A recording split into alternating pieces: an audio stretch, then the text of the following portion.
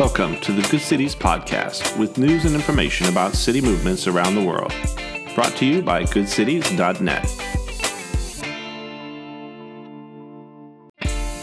In this episode, Reggie McNeal interviews Glenn Barth, president of Good Cities.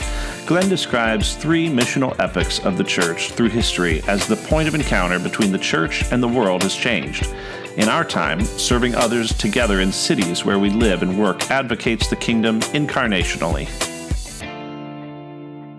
Hi, I'm Reggie McNeal, a member of the team at Good Cities, and today I have the privilege of interviewing our president, Dr. Glenn Barth. Glenn, welcome to the podcast. Hey, it's great to be with you as always, Reggie. Glenn, in your work at Good Cities, you've given a good deal of thought as to how the church intersects and engages the culture, that interplay between our faith and our setting. Share some of your thoughts with our listeners. Reggie, you know, this is critical if we as Christians believe that we've been changed as people by the good news of Jesus Christ, that we become people who think carefully about how we impact those around us and become change agents in our world. And in every generation, there has to be a deep sense of personal ownership of how the good news of Jesus Christ has changed our own identity in Christ.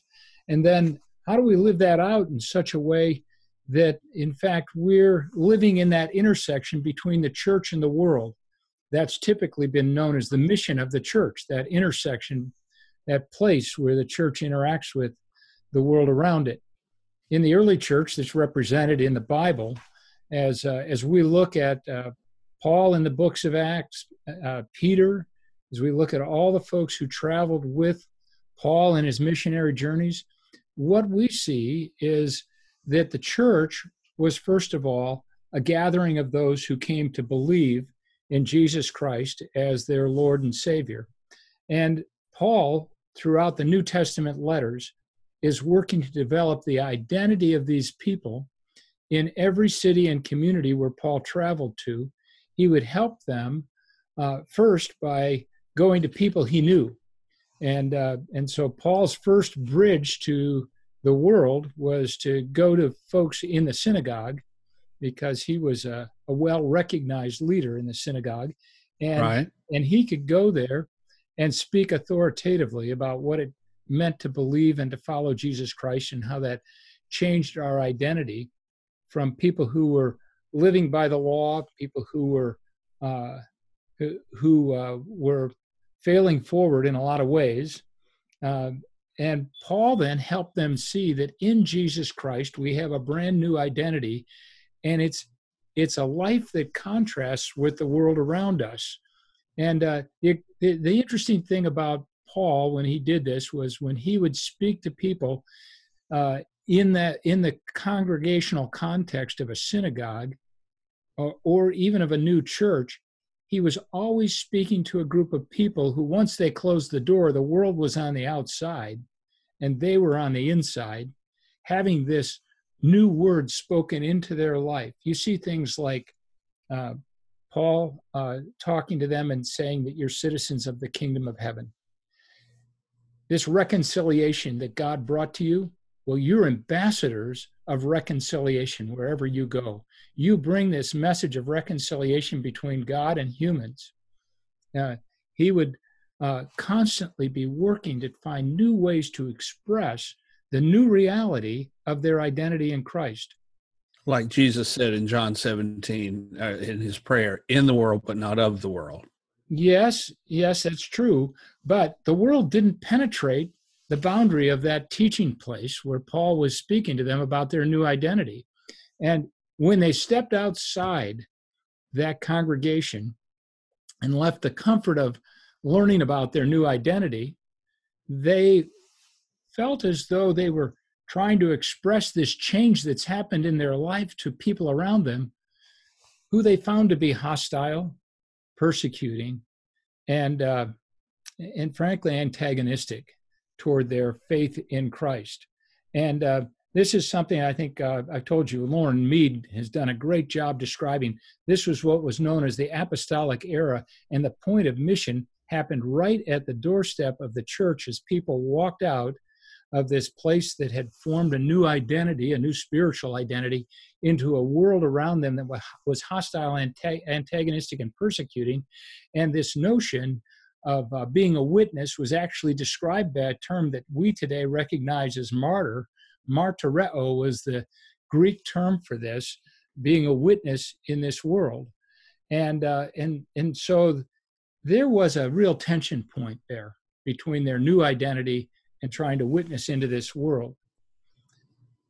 Well, the church experienced this kind of apostolic reality for the first 3 centuries of their existence, until Constantine, the emperor, became a Christian and made Christianity a legalized religion. And it began to change the whole nature of these cell groups of churches that met in cities as outposts for the kingdom, as missional outposts, now to a place where mission changes from being a local reality where you step outside the doorstep of your church and you're in the mission field, to a place where it's safe to be a Christian. And they began to develop this notion of geographic parishes throughout the kingdom. And this era became known, as Lauren Mead points out, as the era of Christendom. Christendom ushered in a time where Christians began to think about mission differently, and the frontier of mission became a far-off enterprise, and Christianity was often then identified with the nation state of the Roman Empire. So wherever the troops went to conquer, the priests were there to baptize. And as this new reality took shape, the role of the church changed, and it became almost a piece of the acculturation process of being a citizen of Rome to be a member of a local parish or a church over time. And that era of Christendom, Reggie, I think you and I have come to see that era continued throughout the time of the church, from that around the end of the 3rd century or beginning of the 4th century AD, all the way up until about the 1960s. And especially here in the United States, where a lot of folks believed that to be a Christian and to be an American were almost identical, and that mixing of national identity with Christian identity is something that the nation began to separate itself from the church in its identity. Well, and the whole term, a Christian nation, which would have been an unthinkable term in the apostolic era, became a way of expressing the culmination of the Christendom paradigm. That's right. That's right. And so in the 1960s, people began to question this. And I think the first real tremor of the separation between the notion that, that we were a Christian nation, and the Christian identity and the national identity were different, probably came with Madalyn Murray O'Hair's lawsuit that came to say that prayer in school should no longer take place because we need to separate church and state. And while the notion of separation of church and state was there before, the church and the state were closely enough identified up until the early 1960s that not only was prayer allowed in school, but it was often Christian prayer that was allowed. And so, so the nation began to define itself as different than the Christian faith in that time period. And Lauren Mead went on to say in the early 1980s, hey, ever since this separation of identity has occurred, the church hasn't really recovered from Christendom. And so the identity of many Christians continues to be that we're Americans, even when they go in. So in America, we've developed a very unusual style of church. Our church growth has been patterned on something we might call the homogeneous unit principle, or people like one another generationally or racially. gather together in churches in order to grow the church quickly. People like one another came together. What this caused was division between churches as churches began to finally define, F-I-N-E-L-Y, define their faith as different than someone else's faith and began to practice in different ways. And we developed a number of different bounded set identities within the congregations. And it was very hard for Christian unity to continue to develop in a healthy ecumenical sense in our cities. Well, now you talk about bounded set just then. Yes. Could you kind of expand on what that means versus some other kind of set and the implication for work in cities? Sure. You know, when we know, we have a sense from reading the Bible, Jesus in John 17 prayed for our unity and said this would be a central factor in our witness in communities. And some have chosen to define that in a small way. They've said, okay, that means we need to get along within our own congregation, and that's our Christian unity and witness. It's clear when you read the New Testament that what Paul was talking about in terms of Christian unity was the witness of Jews and Gentiles, men and women, slave and free, people of different ethnicities coming together in a new unity in Christ. Paul even went as far as to call it a new race of people who have Christ as their king. And so when we think about that, you know, what Paul was doing, he was saying, when people who are very different from one another begin to come together and find their primary identity in Jesus Christ, that's a witness to the heavenly rulers and authorities that they've never seen before, and it's a revealing of the mystery of God. Well, we've reduced that in America to unity within congregations oftentimes. And so a bounded set occurs when things like one another gather together, like all the oranges or all the apples. It's represented by a solid line that might form a circle, and then those things inside that set are seen as like one another. In our churches, we've done this. We have membership classes that define what we believe is different than the church next door or down the street. And this would partially explain the denominational centering that would be an affinity for a bounded set. Would that not just an individual congregation, but a tribe of congregations? Would that be accurate?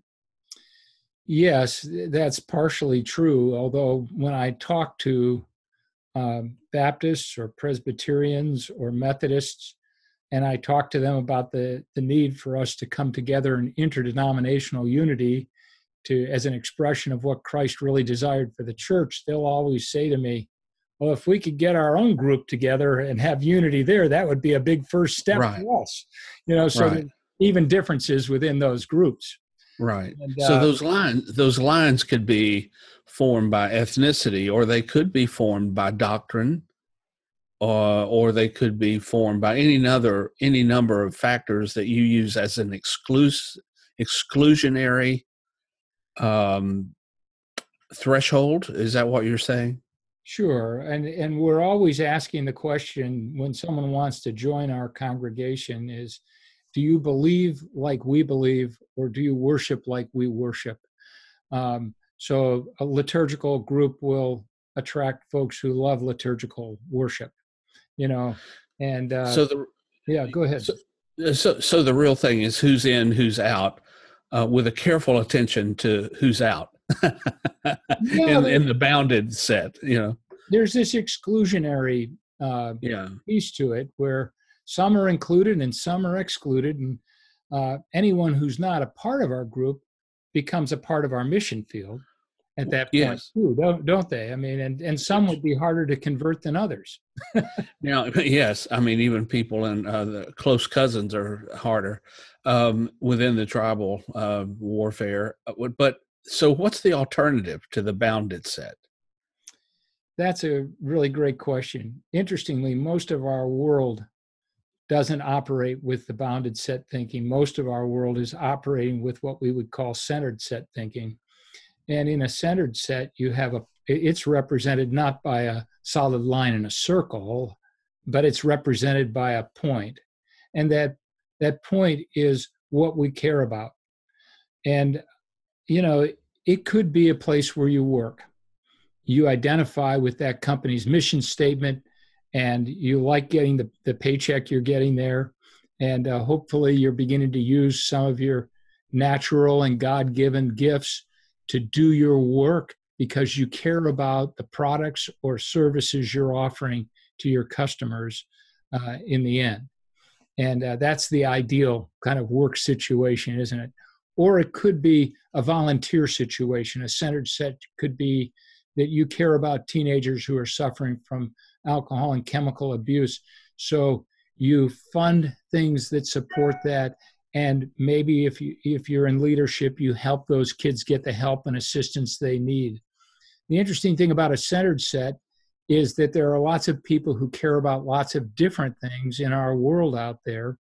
And arrows can change direction. So let's say I've got little kids in my family, and I don't really care too much about teenagers with alcohol and chemical problems.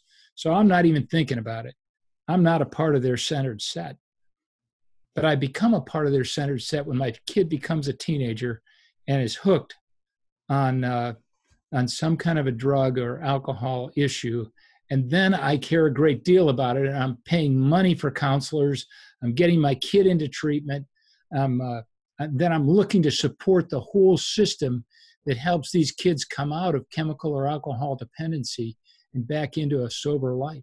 So in your work with cities and in groups addressing different issues, are you always on the look for the centered set, the center points that people can be drawn to, and that in effect trumps bounded set mentality? Well, that's an interesting piece, isn't it? Because you recognize right away with a centered set, we gather around a point that we all care about. The question is never asked, what do you believe? Yeah. The question is asked, the only question is asked, do you care about this issue? Yeah. Do you care about this, And those people who care about that, then they move together toward that. And that's the kind of thing that we as Christians will find unity is purposeful when we gather around those things we care about. So to finish out and to loop back and pick up your earlier discussion of how the church relates to culture and interacts and engages culture, I'm hearing you suggest that adopting a centered set mentality will allow us to engage the culture in this new era, this post-Christendom world that we find ourselves in, which sometimes resembles the early church's world of hostility sometimes, or at least certainly ambiguity on whether or not we're legitimate or what we're pushing or whatever else. So I'm hearing you say that it's important to have a more limber, centered set mentality as we relate to our culture. Well, the first centered set that we as Christians need to enter into is that we care most about what God cares about. Sometimes you hear it expressed as, do we allow our hearts to be broken by those things that break the heart of God? I mean, that's one way of expressing that's expressing a point of caring. But first and foremost for us, it's we want to live lives that glorify God and advance his kingdom. And so the first centered set as Christians that we enter into is saying we identify with others who also would claim the name of Jesus as Lord, and then would begin to live into that reality. From there are different passions that God is going to lay on the doorstep or inside the hearts of his followers. And so what we do in cities oftentimes, Reggie, to promote Christian unity is to use an appreciative inquiry process where we ask good questions and we listen. We see an example of that, for instance, in Luke chapter 7, where John the Baptist, he has disciples. His disciples come to Jesus and says, are you the one, or should we be looking for somebody different? And then Jesus goes out, and without really giving them a verbal answer, it says at that very time, Jesus cured many who had diseases, sicknesses, and evil spirits, and gave sight to many who were blind. So he replied to the messengers, go back and report to John what you have seen and heard. The blind receive sight, the lame walk, those who have leprosy are cleansed, the deaf hear, the dead are raised, and the good news is proclaimed to the poor. What they did was they asked a good question. Are you the one? And what Jesus gave them for an answer was that he directly met the needs of many people around him and said, these are the deeds of the kingdom. And so go tell him, this is what's going on, because he'll know right away that I am the one who was sent. Because those were widely held beliefs that of evidences when the kingdom of God would come, specifically when the Messianic kingdom would show up on earth. The lame would walk, the blind would see, lepers would be made whole. That was all kingdom code language, wasn't it? To signal to John, the kingdom has come, and I am the Messiah. So to answer the question, it's not nearly as ambiguous an answer as I was raised to believe. Why don't you just answer the question? The truth is, the more we understand about the kingdom, the more we understand Jesus answered that question directly to John. Well, hey, here's the proof. Okay, so that's a long time ago. I mean, that's 2,000 years ago. What the New Testament does is it makes a shift. In the early church, they say Jesus was a historical person who lived, who healed as many people as he encountered with diseases, and he was doing the works of the kingdom.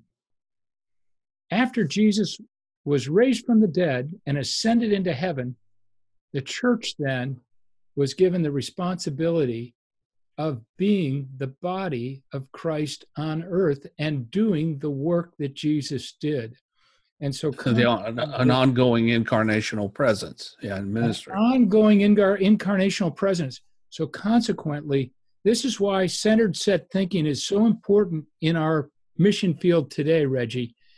The church needs to be going out and pressing into those areas that God has laid on our hearts that we are to care about, and we become the body of Christ, the incarnational presence of Christ in our community, as we help to heal the brokenness in our cities and communities. And it's important that we show up and be physically present in this information era, that we be physically present and incarnate the love of Christ as we care about those things we say we care about in those centered set relationships. This is at the heart of our thinking in Good Cities, is how purposeful unity begins to take place, and people are invited in as they experience compassion with capacity being lived out in their communities.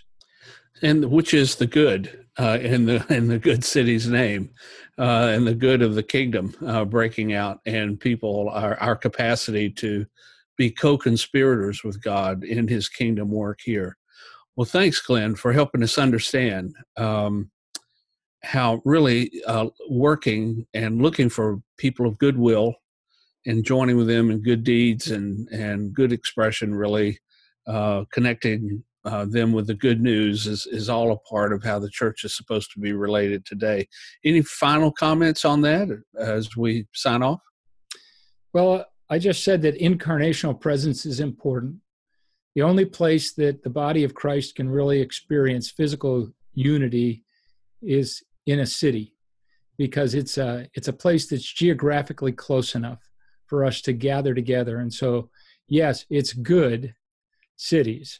So we think carefully about the good that God is calling us to do, and the location of our missional work that's going to be most effective is not just outside the doorstep of the church, but in the cities and communities where we live, work, and play. Thanks, Glenn, for giving us the behind the scenes and behind the mind of the president of Good Cities and why you're doing what you're doing. It's fascinating and very informative, and hopefully some good centered set invitation to join the work of Good Cities and just join with folks in your own local community, wherever you find yourself listening to this podcast. Hopefully this will be a releasing podcast for you, to release you to look for the good, work for the good, expect the good, live the good, and make a difference right where you live.